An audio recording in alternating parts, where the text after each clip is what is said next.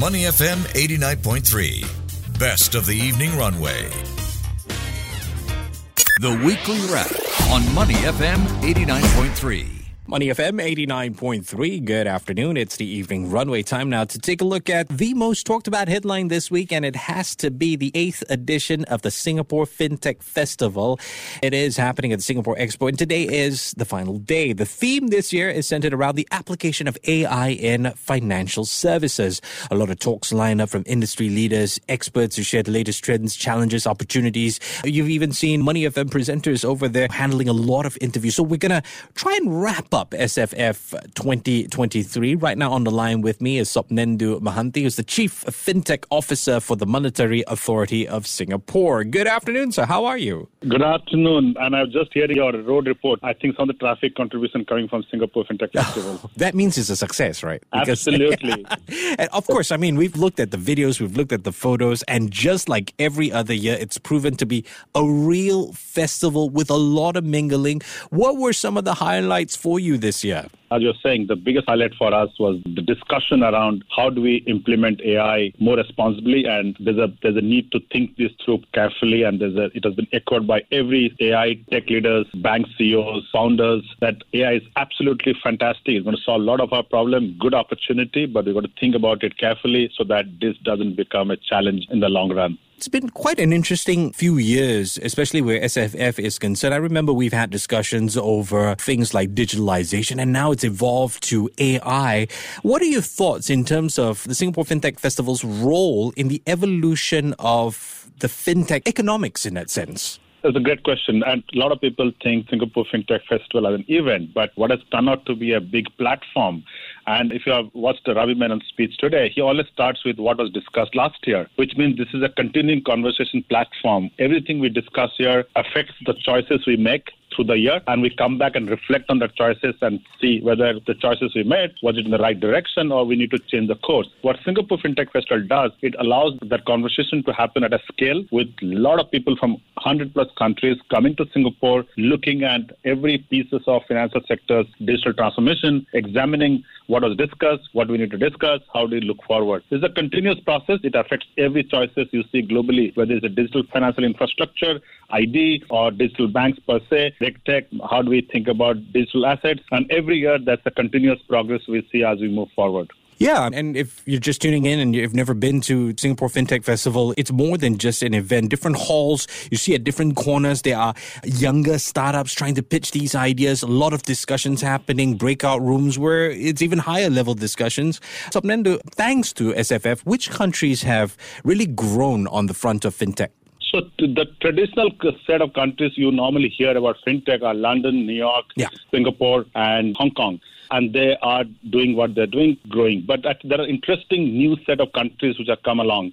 Good countries to refer, Africa. Yeah. You see good work coming out of Ghana, good outcome coming out of Kigali, Kenya. So there's a bunch of very forward-looking African countries coming out of strong in the space. Within Middle East, we see very good work coming out of Saudi Arabia and some glimpse of in other part of Middle East. In our own ASEAN country, Cambodia, leading example, they're really going very well. We see Indonesia actually doing very well in this space, actually growing a big portfolio there. So you are seeing second, third, new tier countries coming and making a big impact in the space. I believe long run, it will be well distributed. Just to follow up from that, if you don't mind, pre-pandemic when we spoke, it's always been this whole idea of Singapore becoming a FinTech hub. Now that we're out of the pandemic, the borders have reopened. What are your thoughts on it? Is Singapore now serving as a bit of a sandbox, or do companies go, hey, maybe I should start up overseas or have my headquarters here in Singapore? You know, whenever I talk with you, I don't like the word hub. Hub gives a sense of privilege or somebody trying to capture everything, all the value. All right. Thankfully, FinTech is not like that. It allows the only way I can succeed or only way anybody can succeed if we are staying connected, staying interoperable in an interoperable way, whether we are deeply, because every product in the market must have an implication in every country in terms of geographical coverage we do. So Singapore's role is a role where we facilitate some of the early experiments. You're right, sandbox things happen here. We also help in getting access to capital for the fintechs or the startups. we're also becoming a kind of a hub, and not a hub in that sense, but more of a partner to many of our universities in building the talent pool. So more partnership, more collaboration, and being Singapore as a small country, we are quite agile in partnering with many partners around the world. So more partnership will be originating out of Singapore, but the impact will not be all felt in Singapore. It will be felt around the market which we operate and also in other parts of the world. And I strongly believe, and I think we have always praised this, we want the world to be more equitable. Yeah. And to do that, we got to stay connected and distributed. I appreciate that. And you're right. FinTech is the very thing that doesn't make you a hub, but it connects around the world, and there's plenty of opportunities there. Although, has the environment in Singapore evolved along with that? And by that, I mean, laws that perhaps help companies set up FinTech firms here. Yes, we have evolved. We have evolved as a country in terms of what is the definition of somebody comes to Singapore to set up their business or an idea or build an IP. I think the platform we have today, by design, allows us to proliferate around the market, and it doesn't stay within Singapore. So we have, in a very natural, organic way, evolved ourselves to the changing demand of the market. And thankfully, it is FinTech.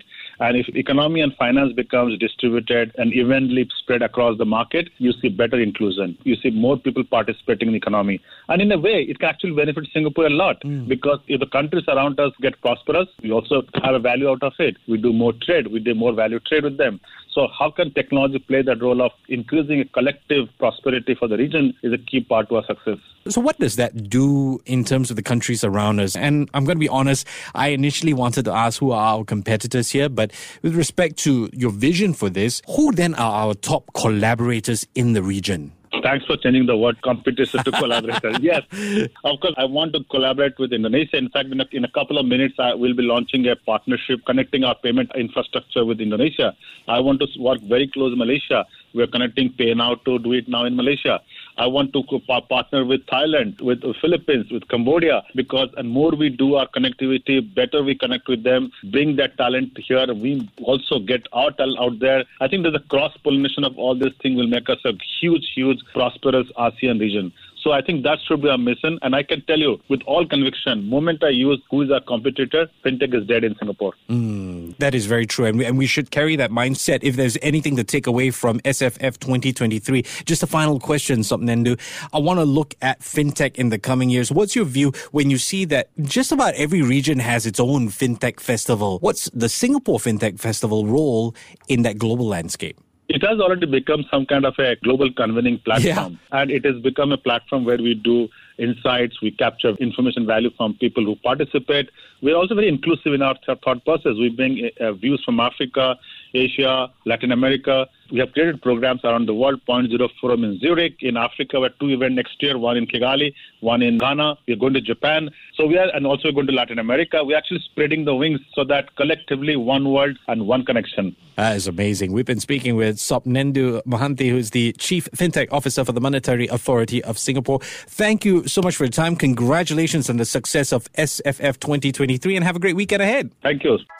To listen to more great interviews, download our podcasts at audio.sg or download the audio app. That's AWEDIO, audio at the App Store and Google Play.